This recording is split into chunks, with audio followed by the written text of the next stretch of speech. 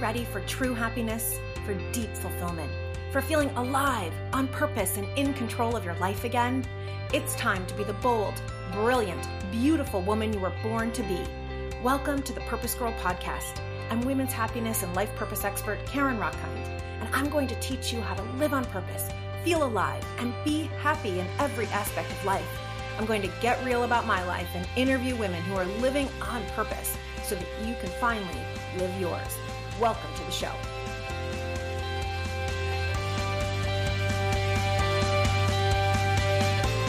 Hello, my Purpose Girls.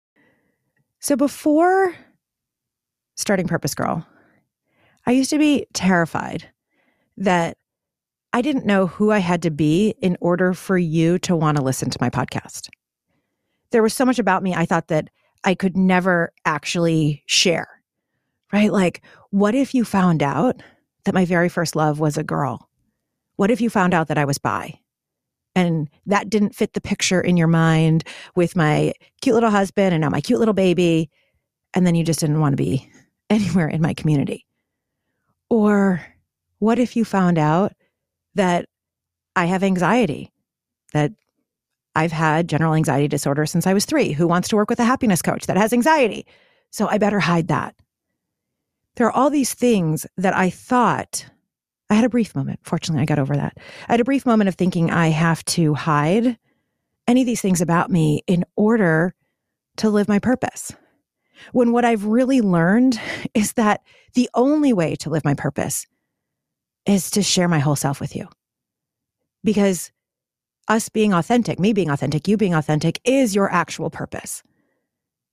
And so the guest that I have on today is truly a role model for me and for so many in this, that it's being our true selves that's going to change the world. And I'm beyond honored to get into this conversation and connect with her. Let me introduce you to Delegate Danica Roem. She is part of the historic group that flipped Republican seats in the 2018 election. She is the first out and seated transgender state legislator in American history. Prior to her political career, she was a journalist. She also was in a band, a heavy metal band. We may get into that, we may not. She now serves as a frequent guest on national media. She and her work have been featured in USA Today, People, GQ, New York Times, Elle, and so many others. She also was the subject of the GLAAD award-winning documentary, This Is How We Win. And her book, Burn the Page, I literally have been burning through every page for the last week or so. I've been like glued to my Kindle. So Danica, I'm so honored to have you. Welcome to the Purpose Girl Podcast. Well, thank you so much for the warm welcome. I'm really glad to see you. So I've been devouring your book, as I said, and it's been really fun and eye-opening because I remember when you were first elected. And this being a really big deal for those of us who are absolute adamant that LGBTQ humans have the same rights and are leaders with everyone else. And seeing you elected opened up now for so many others to be elected. I just can't even imagine the pressure of that. So my first election on November 7th, 2017, when I was one of 15 Democrats to flip seats red to blue in the Virginia House of Delegates, including one of the 11 Democratic women to flip seats red to blue for the most diverse class in the 400-year history of the Virginia Generals, or the Virginia State House at that point. Well bragged. That marked a night where a lot of the attention went to what we did here in Virginia, but people need to remember I was one of 8 out trans candidates who won seats that night on November 7th, 2017. And yeah, I was the first out and seated trans state legislator, but in the following year in 2018, 3 other out trans women won state legislative seats, including 2 who flipped seats red to blue. Breonna Tattone in Colorado did. Jerry Cannon in New Hampshire, who, by the way, was elected to school board the same night I was elected to the House of Delegates 2017. And Lisa Buckner, also in New Hampshire. And then in 2019, I was reelected. And in 2020, not only did Lisa, Jerry, and Breonna all earn reelection, but we also doubled our out trans caucus state legislators from 1 to 4 to 8, including my friend Sarah McBride, who's the first out and seated trans state senator in the country, along with State Representative Stephanie Byers in Kansas, who's the first out native trans woman, which is amazing. Love that. And then you have my friend Taylor Small, who's the youngest out trans state legislator. She's still in her mid-20s, which is really incredible. Oh my goddess. Wow. Yeah, right. And we also have a third out trans legislator in New Hampshire now, Stacey Marie Lawton. And so, we've also added dozens, plural, of local elected trans leaders. And so the reason I go through all of that is to really emphasize to your audience as a whole that the reason that representation is power and it is so powerful is that when you can see yourself doing something, it makes it so much more possible for you to visualize your own path to get there. Yes. I didn't have that luxury, but at the same time, I was a news reporter covering my lifelong home community for more than 9 years. And I was working 2 full-time jobs for 5 years at one point, where I was working for the Hotline in DC, covering federal and state politics for 3.5 years, which was basically a front row seat to how campaigns work.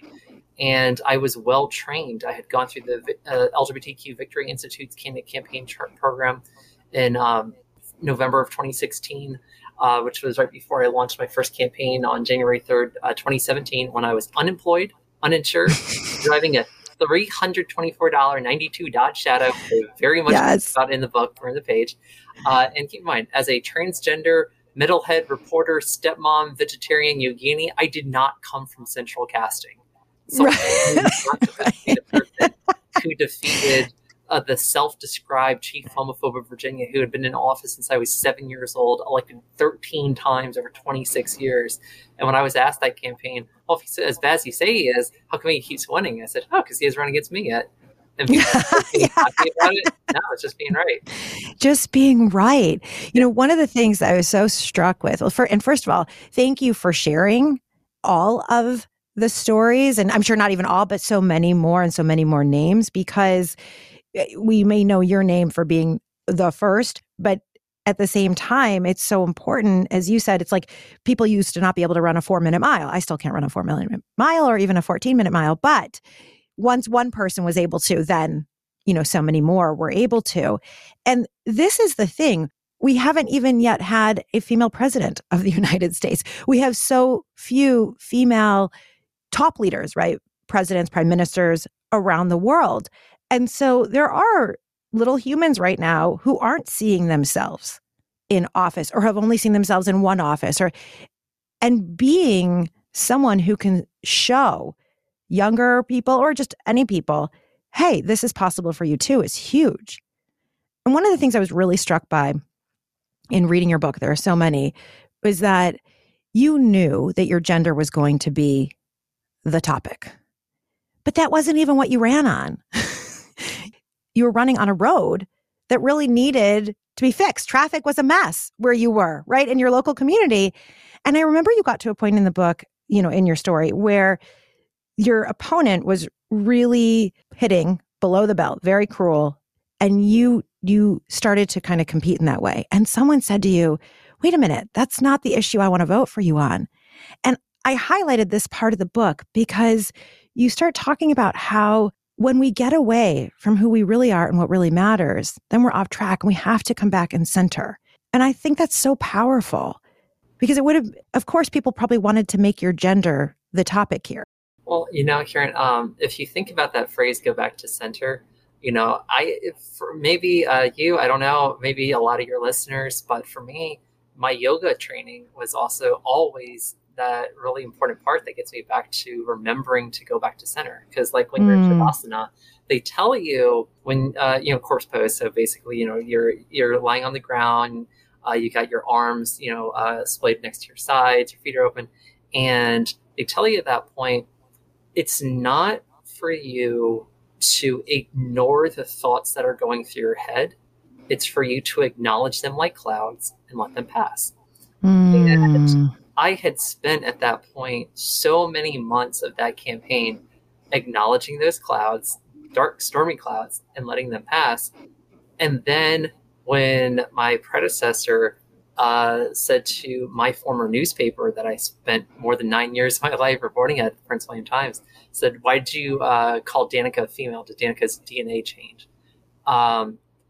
I did respond to that. I had enough. And I felt kind of like, yeah. And so, we released this very positive ad with, 3 LGBTQ kids, and it was the Inspire ad, and we wanted to inspire people to, be themselves and everything.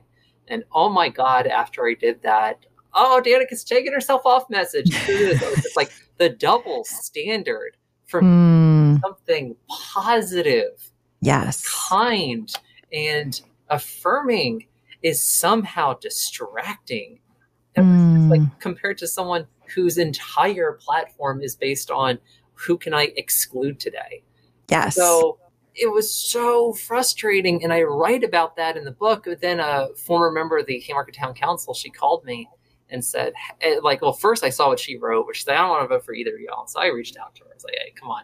And she's like, "Okay, look, Danica, I'm going to vote for you. But you got to remember why you got in this race in the first place. Is this why you did, so that you could get into a back and forth mud fight with, my now predecessor? Or is this for you to, be yourself here and tell us what you're going to do to help us?" I was like, "You're damn right." And I tell you, I spent every single day those last 2 weeks of that campaign, not a day went by and I didn't talk about fixing Route 28, or I wasn't talking about my predecessor's vote against Medicaid expansion, which, by the way, I kept my promise to actually do it. And because of my vote on May 30th, 2018, we've now enrolled 660,000 Virginians in Medicaid expansion. Those are 660,000 people who didn't leave uninsured during a worldwide pandemic. I also kept my promise to raise teacher pay, which I've done each budget I voted on. So thank you. And we've now, in my 3 terms in office, I was reelected again last year in 2021. We've now passed 32 of my bills into law, including 10 to feed hungry kids.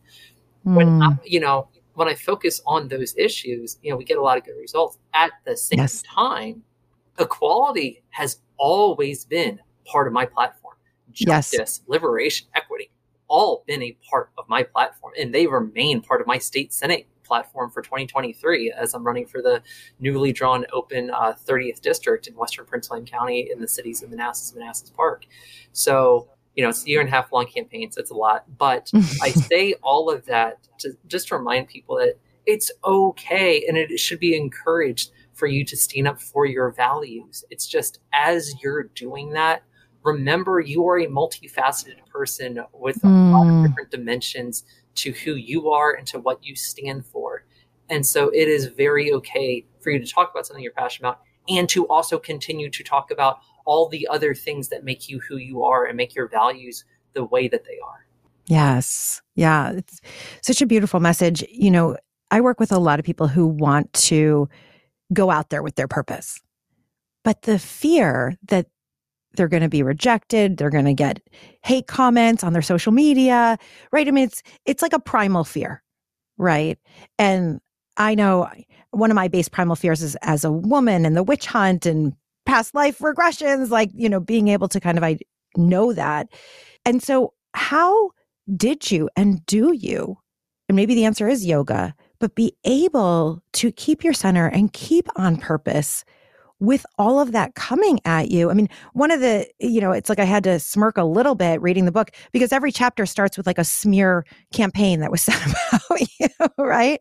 And I just appreciate that you've been able to own it and not let it get you down, but almost like being Teflon instead of Velcro. So the first bit of advice is you find that when you're dead inside, you can do a whole lot in terms of ignoring really terrible comments made to you. But I don't recommend that for everyone. That's for the advanced class. But for me, what I do, when I get attacked on social media, I save it and then I fundraise off of it.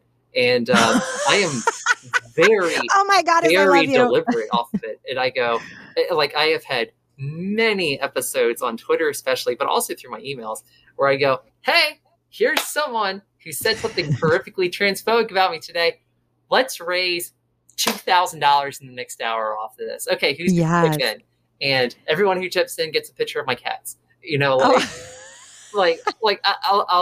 find a way to flip the script. And that's a big part of what I wrote about in Burn the Page, is the importance of flipping the script, because negative things are going to happen to you. But as the great Taoist philosopher Winnie the Pooh once said on this, it's not the information that is inherently positive or negative. It's what you do with that information that is negative. Now, of course, you can have absolutely inherently negative situations where, where you have children dying in war and dying of plague and starvation and everything like that. There is nothing good about that. What the positive that you can choose to bring from yourself out of that is to say, here's what I'm going to do about it. I'm going to work for positive change in my community. Think global, act local, right? Or you can even act global as well. That I'm going to do something to be a part of the solution, to be a part of helping people. And if you do that, you're taking something that is inherently terrible and you're making the best you can out of it. Yes. I'm not going to tell any of your listeners here that the barbs and everything else, that they shouldn't hurt, they shouldn't sting, they shouldn't be whatever. We're human. It's okay to be hurt by this stuff. It's okay to look at this and say, hey, that's not right. Just remember, every minute that they spend attacking you is a minute that they're not spending attacking someone else. And you know what I've also found out? The same bastards who attack me usually don't donate to the other campaigns. Between you and me. So I'm like, that's fine. You want to spend all of your time not knocking on doors, not making phone calls, not, voting, not getting out and doing all the things it takes to actually defeat me in a race. Okay, that's fine. Great. Let's take all your time. You can bring it to me because I'm bulletproof, and so... there is a little, and here's one of the things. Before I ran for office, the prior year in 2016, which I also mentioned in Burn the Page, was beginning that February, I spent 16 months working to get Prince William County School Board to add sexual orientation and gender identity to its non-discrimination policy for students, teachers, staff. And in doing so, I actually spoke 4 times in front of the school board, where I was, even in one case, directly rebutting my predecessor's comments, which is kind of fun. And I think about that.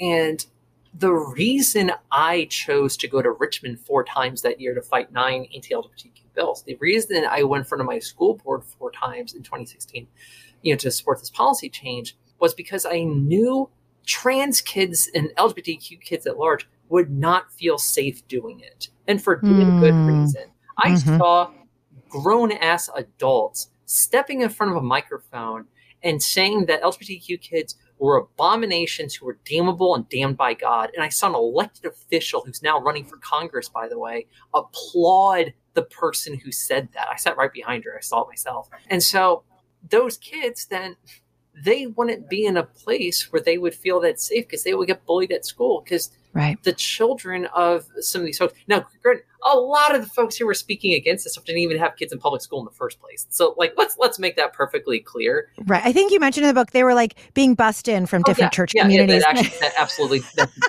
absolutely happened. Yes, but the larger point is, though, that these parents were also setting the example of what good behavior is supposed to be for their kids, and that when they are singling out and stigmatizing the most vulnerable people in the community, who are these children, they're kids. What does that mean in terms of how those kids are then going to be treated in school, right? Well, I didn't have that worry. I graduated high school. I spent 13 years in Catholic school. You want to know where the dead inside comment comes from? And you learn 2 things in Catholic school. The first thing is conversion therapy does not work.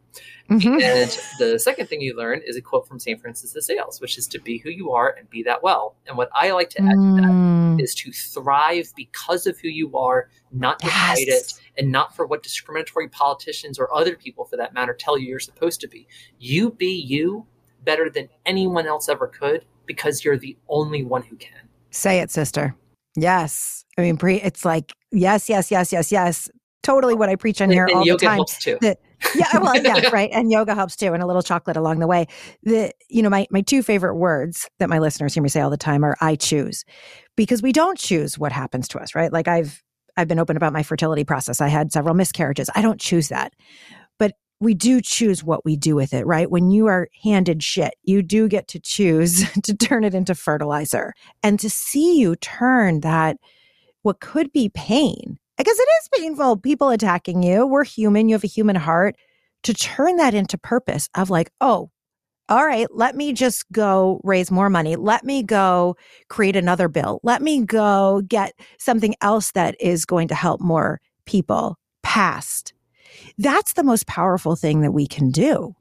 So I'll tell you a quick story with that. In my 2019 re-election campaign, one of the far-right groups, they put up a ad on Facebook for like 2 weeks targeting me for supporting my friend Deborah Rodman's bill to make sure that health insurance actually covered trans people and our healthcare needs.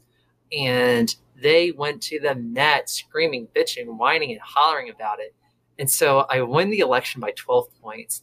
And right after that, I said, I want to breathe out one last lingering resentment from the 2019 campaign, because at this point, Democrats had just won a complete trifecta. So we won majorities in both chambers of the legislature, and we had a Democratic governor to go with. I said, just so you know, that bill you all attacked me for, I'm going to introduce it myself this year. I'm going to get it passed this year. And yes. 2 months later, I did. Oh, you go, woman. Yes. Yeah. Well, technically, I think by the time it was signed into law, it was like 5 months, whatever. So, but we've had. That's the opportunity, right? Is how do we take what can be so painful and, as you say, flip the script, or as I say, turn it into purpose. And so, I literally was just having this conversation with a client of mine who herself had an abortion many, many, many years ago, wants to publicly speak out right now about the Supreme Court leak about potentially taking away Roe v. Wade, et cetera. And the fear, right? It's like baseline fear. I mean, you must have had threats on your life, and to still walk forward even with that. Yeah, I mean, I've had issues where I've had to report to Capitol Police. Like one person I remember on Instagram, even though I don't even use Instagram, they wrote that the only cure for me was a bullet between its eyes. So they wanted to call me a person, right? I was like, okay. Turns out it was a woman who put her first, middle, and last name on her Instagram page. So she had a little visit from the Alabama State Police that probably didn't end too well for her. But, that was just one of those like, hey, death threats, not cool, not okay. No, not okay. Definitely not okay. But all that said, what I guess I would point out here, if nothing else, is, we are going to not only be attacked, verbally, but sometimes people do take it another step, and you got to do what you got to do. At the same time, remember what we talked about earlier about not withdrawing your attention from your main objective or objectives.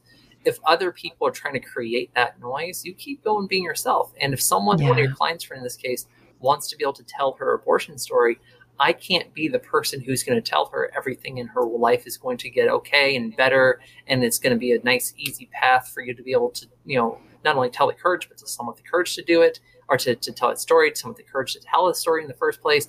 And everyone in your life is going to treat you oh so great, and no one's going to judge you or anything like that. I can't tell you that. What I can tell you is a life where you're not harboring a secret.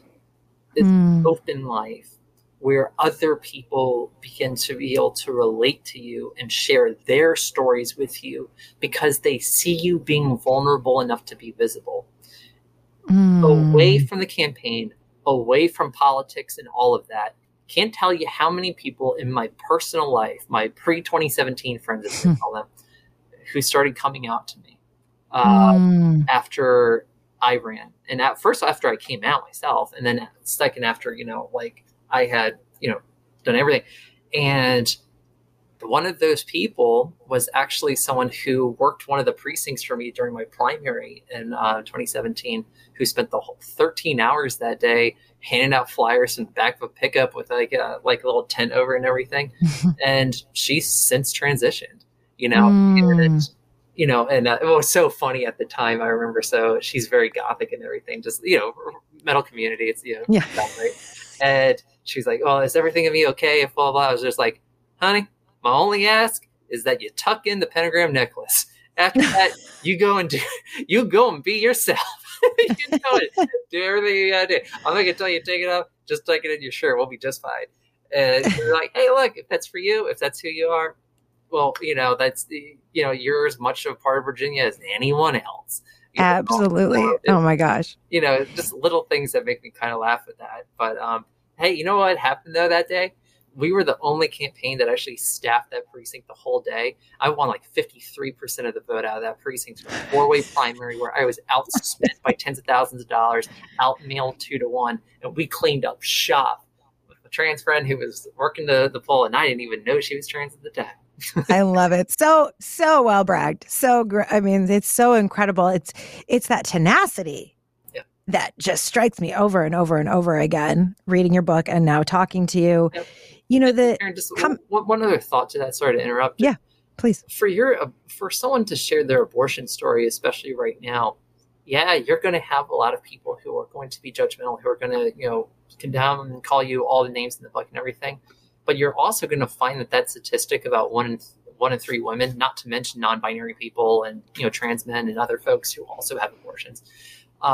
When you have that statistic of 1 in 3 women who do, you're also going to find a lot of people very quickly in your immediate life who will probably tell you in private, "Oh, hey, I didn't do it," or "Hey, I've been considering it and I've been scared," or whatever. And again, that being vulnerable enough to be visible, the way I put it, which I highlight a lot in the book, but I also want people to just take it to heart that it's not always easy to be a leader. It's not always easy to put yourself out there, especially when you don't have a lot of a roadmap. But you will find that if you're as authentic to yourself as you can be, you'll probably inspire a couple other people to at least join you along the way. Thank you for adding that. Vulnerable enough to be visible. It's so interesting because I think at our core, right, like our base human desire is to be seen. And yet we're also so afraid to be seen of what might happen if we're really, really, really seen. And so that's why, any great book or movie or autobiography is someone who is willing to show the warts and show this is who I really am. One of my favorite moments from your book is when you are talking with your therapist. And this is before you've gone through the full transition. And she says to you, "You are so beautiful. Why would you hide this?" And I look at you now, you're gorgeous. You all need to see her hair. I know you talk about your hair in the book and like everything about you. But that struck me, right? When we show our true self, we are so beautiful. What did that moment do for you when she said that? Oh, I remember it well. It was December of 2012. It was my 3rd time in therapy. My first day of therapy was November 21st, 2012. And I went in. I remember exactly what I was wearing. I had a kind of a wrap purple, like royal purple shirt, kind of same color I'm wearing right now, actually. But kind of like a little wrap cut in the front, scoop, with a short sleeve, a purple and black kind of slant skirt, which is kind of cool. Black tights, and really did up my face to the best of my ability, which was not great at the time, and everything. And also, this is before I started HRT, so I was rail thin. I was 5'11", like 140 pounds. Like, wait, no, so I was like solid size 0 at the time. And at this point, if I tried putting on anything that I wore back then, that aside from that shirt and that skirt, because they have elastic, I wouldn't be able to get past my ankle. But that's a different story for a different day.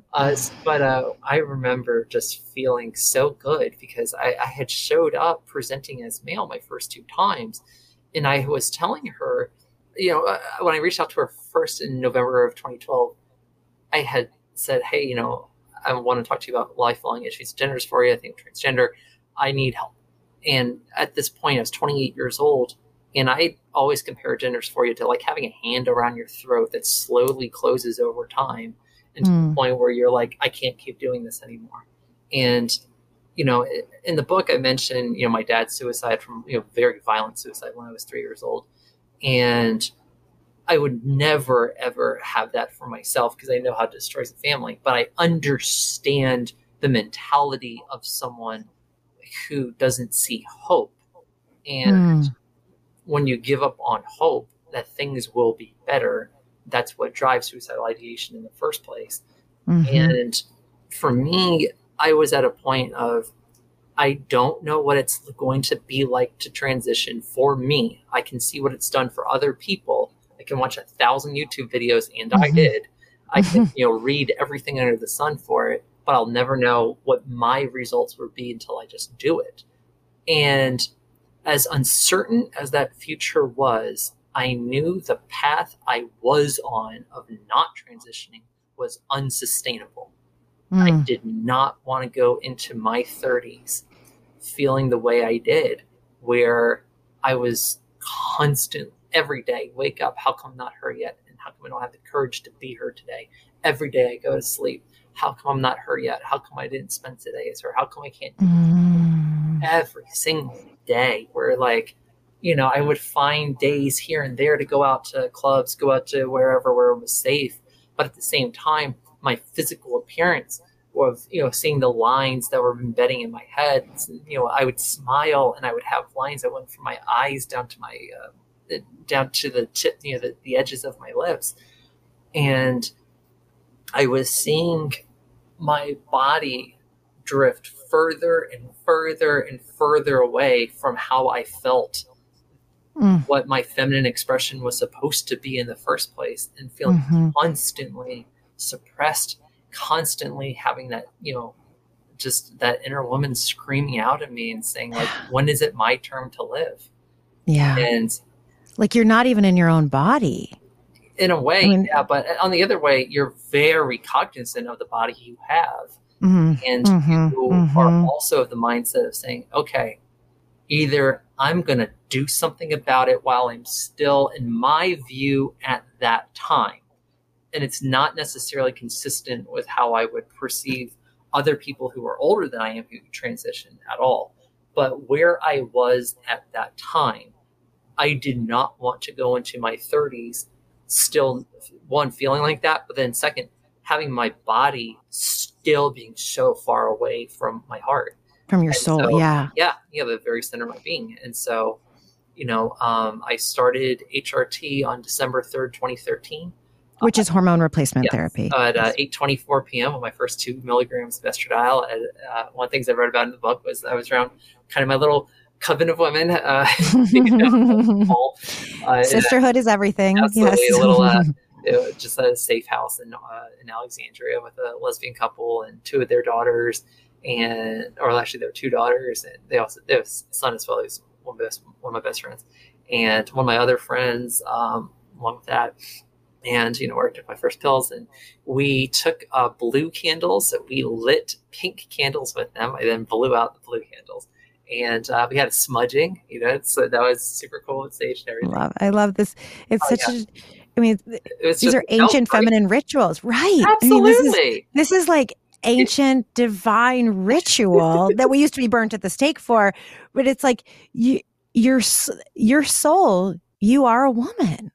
And I can only imagine feeling so trapped in that body. I remember being at an event once where I heard a trans woman who's in the military talk about her being this like Xena princess warrior in a way, right? But what she was really talking about was feeling like the woman who's trapped in the castle and she can never leave, and feeling every day like she's dying a little bit more every single time she sees the warrior. And she's like, how come I can't be that warrior today?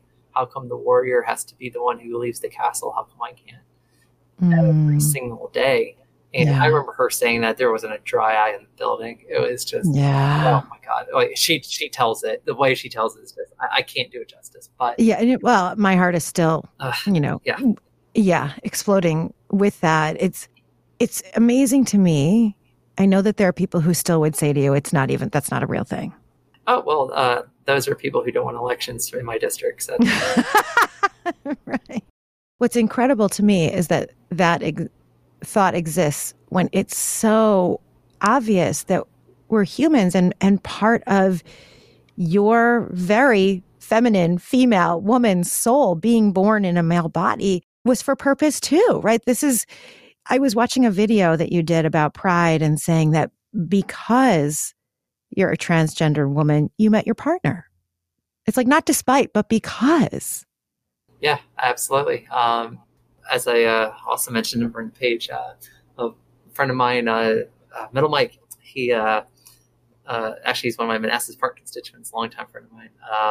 I was about 10 months into my transition, and he reached out to me and said, "Hey, I know this other trans person in our local DMV area heavy metal scene who's transitioning the other way right now. And I thought you'd be a good resource and be someone to talk to." And so I sent that person a direct message, and a week goes by, and I was like, "Oh man, maybe I said too much. Maybe I was too forward, whatever." And I was You have the cutest look on your face right now, by the way. You look all like so giddy, girly.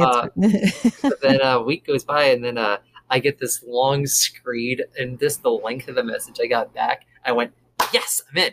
That was my immediate reaction. And then, and right after then, my 30th birthday came, and that was the day I came out to my mom and my sister. And it was very hard. It was not an easy conversation, but one of the things that came up that night was my mom said to me, "Well, I'm just worried. How are you going to meet someone?" And I said, "Oh, actually, I got a date with someone next week. Actually, we're going to go to the Temptation concert in Baltimore." And we did, and been together ever since. So like, but we didn't make it official until the following January in 2015. And I wrote about the interlude in between because like my partner was very much like, "No, look, we are not, exclusive or whatever. We're still very much able to, just meet other people, do whatever, blah, blah, blah." And I write in the book how, I said, "Okay, well, I have a trip to Scotland coming up to celebrate my 1 year in HRT. Do you have any objections, if I happen to meet someone over there and, I would get done with?" And my partner's like, "No, do what you got to do. It's fine." And I got over there, and sure enough, I was at a place called Banshee Labyrinth in Edinburgh, happy little place, and met someone who's really cute. And I remember saying to my friend Aisha, I go, "Hey, I'm going to go back to an apartment with this random stranger we just met in a country that's not mine. Just try to find me." Like, just like doing the ultimate, like, girl, no. Like, what right, you're doing? That is like being intentionally, willfully dumb. And, but at the same time, I was also 30 years old, and, I've come into my femininity at this point. Yeah, and like wanted that kind of experience. I did until the moment had arrived, more or less, where I had a decision to make, and I realized my heart was over the seas. Back with my now partner of more than 7 years and 4 months. Wow. And we didn't really do anything past first or second base, depending on at that point. And then what was so funny was I walk out of that apartment. And it was like this guy, the apartment, it wasn't with the guy whose apartment it was like the other guy, but the guy he's like this big guitar tech of Edinburgh. And, like, heavy metal's my life. So, people where we go. And, my band of like Edinburgh 2 years earlier. And so I remember the next morning, so it's super early morning, but, like this lights out, newspaper delivery boy is on his bike. He drives by. And I was like, "Hey," and I wanted to ask him where such and such street was. And he wouldn't stop. He kept going. I was like, okay. And then this woman comes out. She's probably in her 50s or 60s. And she sees me. And I said, "Hey, I'm trying to find such and such place. I was told I could walk there, but I don't think I can. Do you know where it is?" And she's like, "Oh, last hop on it." And so I get into her car, and I explained to her what happened. And she laughs, and I was like, "Well, so thank you." And she's like, "Oh, it's not a problem at all. Now I get to tell one of my girlfriends that I saved an American girl from a walk of shame." So I was just like, that's amazing. That's right. You're like, I've wanted that kind of story my whole life. Like, I'm okay with this. And, yeah. You're so like, not only am I okay with it, but I'm going to write it in a book. So yeah. Oh, very much. I'm totally going to celebrate it. And she absolutely made me crack up in that moment. That was so funny. But yeah, long and short of it, part of writing this book was putting those stories out there and being very self-deprecating. I hope it's funny. I hope everyone, gets a good laugh out of it. I tried to make it as funny as I could, while at the same time, I also get very serious at different points as well. Yeah. I kind of I want people to experience all of the facets of human emotion as you're going through the book, and with a lot more sarcasm than not. Yes. You hit all of that in the book. First of all, you're an incredible writer. Obviously, that was your... Thanks. I'd like to think the journalism degree has continued to pay off. It is paying off in the book. And you hit all those notes, right? Where it's like, my heart was breaking at different moments and I had tears in my eyes just imagining that feeling of being stuck, right? In the body, out of body, in body. And hilarious. And you talk about heavy metal and your experience of having that band. And you talk about being a dishwasher, who made whatever, $5 an hour while... That was part of the job, yeah. It was right, delivery part of it, driver who in between deliveries had to wash trays, yeah. Yeah, right. While then someone's asking you, hey, you would make a great state congressperson. You should run for that, And so it really does have everything. And it's such a human story. And I so appreciate you being vulnerable to be visible. And now you're running again, now for state senate, right? Look, I'm running to represent my lifelong home community still. It's just adding in some of our neighbors now. I'm campaigning on the same stuff this time, just for the next year and a half, that I campaigned on my first 3 campaigns. Fixing Route 28 and Rollins Ford Road, finding ways to, expand mass transit so we actually have a bus that runs from Manassas to Dulles International Airport. Actually implementing the results of what I voted on with HB 1414 in the first place in 2020, so that we have night and weekend VRE service on the Manassas line. Continuing Medicaid expansion, because 660,000 sounds like a lot. It's more than 30,000 people in Greater Prince William, but I think there's a whole lot more who would be eligible or who are eligible and they don't even know it. Continuing to raise teacher pay, continuing to feed hungry kids, and then school meal debt shaming, all that sort of stuff, while also still working to make Virginia a more inclusive Commonwealth. So no matter what you look like, where you come from, how you worship, if you do, or who you love, you are welcome, celebrated, respected, and protected here because of who you are, not despite it. All of that is still my platform. Nothing has changed. And by the way, reporter turned legislator, I'm also a very fierce advocate for the Freedom of Information Act and making public records accessible to the public. I've been the person I said I would be in the legislature. And I hope that the people of Western Prince William County, which is Broad Run, Haymarket, Cat Harpin, Gainesville, Bristow, and the county part of Manassas, as well as the city of Manassas and the city of Manassas Park, all like what they see, and they're willing to give me another shot to do it. Because if they do, I know I'm going to do a good job for the 4 years that they hire me for. I know you will too. And I cannot wait until I get to vote for you, right? I don't live in Virginia. Maybe one day I will, but I'm counting on you being somewhere at some point in the United States. I would love, love, love. Yeah, you're going to have to move to Virginia for that one. You'd ever want to run at the national level? I don't know what expletive I can put in front of no, but pick one of your choosing and say no. Never. No. No, I don't. I spent 3.5 years in DC, working at the Watergate, covering federal politics. I did my time. I don't. Well, thank you for doing that. Yeah, I have no desire to be hated for a living. That's just fine. Well, we need you. That's all I can say, because these are the important issues. I so appreciate you. Yeah, if you want a trans president, go talk to Sarah McBride. She's the state senator in Delaware. She's awesome, and she is well equipped for that job. Does she know you're out there telling people that she should run? Oh hell, I told her to her face in 2017, right after my election. I said that the first trans senator would be Sarah. I didn't say state as I said it. Turned out I was right, but clairvoyant, unintentionally right. Yeah, but also very much intentionally right. Yes, I love it. She was, and I think she would do phenomenal in federal government, federal politics. I think she has the right personality, the right charisma, right, effectiveness. She's very constituent oriented. She would do phenomenal. So when people ask, like, hey, could you see a trans person in the federal government? Oh yeah, Sarah McBride in a heartbeat. Absolutely. Yeah. I love it. I love it. I have so many more questions I have to ask, and I know that we're at the end. I don't even know if this is a quickie, but your mom is, and you talk about this in the book, that she is devout Catholic, et cetera.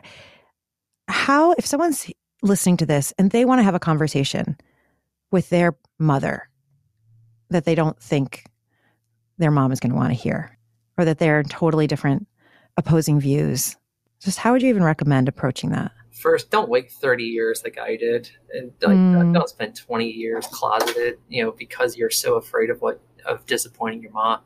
That was what I did. Whereas I had very good reason to do what I did in terms of being closeted at home.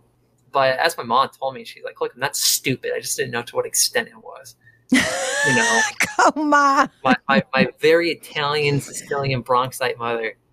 Yeah. I'm a lifelong Virginian, born and raised Manassas, or lived my whole life. But my mom, very Bronx, and she, so I definitely use her inflection a lot. But the way that I did it, one thing I guess what I would do is I would go back to the book where I explain there's a certain grace and patience that when we have, especially when we're coming out, that we have to show our parents or other loved ones or family of birth, just the people in our lives in general, and be willing to understand the difference between someone who is trying to get it right and they slip up, they make mistakes and they're actively trying to embrace you, but it's hard for them and they will get around to it. It's just, versus malicious intent. Yeah. When someone is toxic in your life and they are actively hurting you, whether it's psychologically or physically for that matter, that's a different conversation. When someone just needs time, we have to show a bit of grace, because not every person in our life operates in these activist circles of, inclusivity and thinking about what can I do to be the most warm, embracing person for people of LGBTQIA identities and such. It's just, you're not going to have that in every single person. And so just show the patience and grace that you need to with it, while very much understanding what happens when, you've been trying for a long time and someone just refuses to want to get it and actively hurts you. That's just be able to recognize the difference between the two. Yeah. But in terms of how to broach the conversation, I can't tell you when it's safe for you to come out. I can't tell you when it's the right time or how someone is going to react. It's impossible for me to do that. What I can tell you is you do have positive examples where things, even if they didn't go right at first, eventually did. And you have negative examples. It is up to you to confront that uncertainty of what lies ahead and determine that you are going to make tomorrow different than today. And I'll close by talking about an in-between track from a band I love. They just so happen to have a trans vocalist. It's a metal hardcore band from Brooklyn. They're called Life of Agony. And they had a very, very, in the underground anyways, very popular album in the mid-90s. It's called River Runs Red. And in the in-between tracks, between the songs, you would hear the story of this teenage boy who everything in his life is going awful. His girlfriend dumps him. His mother is wildly abusive to him. He's failing school. He gets fired from his job. And one day he comes home and everything's too much. He's being berated. He goes upstairs. He closes the door. He puts on some tunes and he slits his wrist. And just the album ends by hearing the drops hitting the water. Well, the band revisited the concept 25 years later and they said, what if he survived? What would happen if he was now in his 40s and he was adjusting to, the life where he is, while still very much having that reminder of where he came from? And so the album, The Sound of Scars, opens with the same exact sound that River Runs Red ends with. And you hear the paramedics come in, you hear them rush him out. Time passes, and his then wife calls his probably psychiatrist and wants to schedule an appointment because she knows he's been really down, and it's that time of the year where it's the anniversary coming up and everything. And so the psychiatrist is talking to him, and he's like, well, why'd you go off the meds? Why?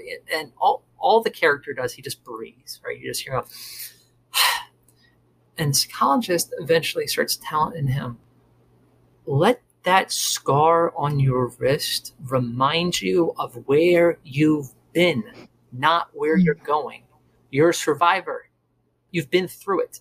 You're on the other side now. And he said, everything that you're feeling is absolutely valid. The trauma, everything else, completely valid. But it's up for you today to say, I will hurt no more. Can you do that for me? Can you say, I will hurt no more? And then the album closes on a really, really good song called I Surrender. And the reason I love the visual and I love the story so much is, and just like for my book with Burn the Page, I'm not encouraging anyone to run away from their scars, because your scars are a part of you. They are either part of your very physical anatomy when you're talking about physical scars, or your mental scars that are very much a part of your psychology. But where I am trying to stress on this is learning to live with them and to embrace a meaning from them. What were the teaching moments that came with every one of those that you developed? And what can you do to make them work for you now? And especially when I'm speaking in women's groups, and especially when I'm speaking to people who have experienced loss, trauma, death, hurt, all of which talk about in the book. And then, people who have survived sexual assaults, people who have gone through so much. What can you do to take something that is so inherently devastating and say, here's what I'm going to do today to acknowledge it like the cloud that it is, let it pass, and find a way to make tomorrow better than today. Yes. What can I do to make today better? And what can I do to choose? It's like it comes back. We come back full circle, making that choice.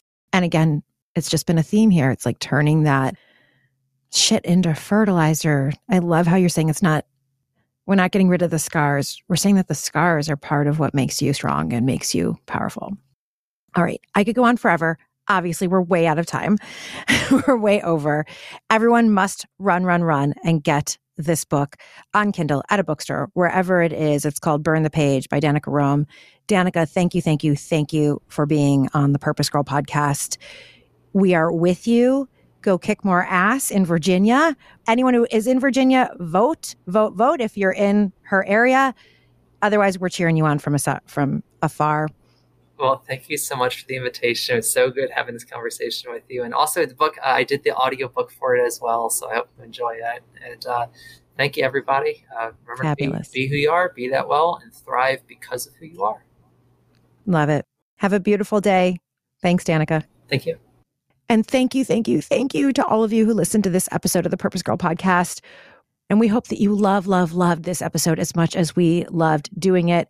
If so, go to Apple Podcasts or wherever you listen and leave your 5-star review. All it takes is 60 seconds and that one sentence for you to make a change in another woman's life who will listen to the Purpose Girl podcast, and she will start being her authentic self and start sharing her vulnerability visibly. And for all of you out there, take these messages to heart, because this is how we change the world, one woman at a time. With that, my love, may you live purposefully, may you love yourself, and may you love life. Bye for now.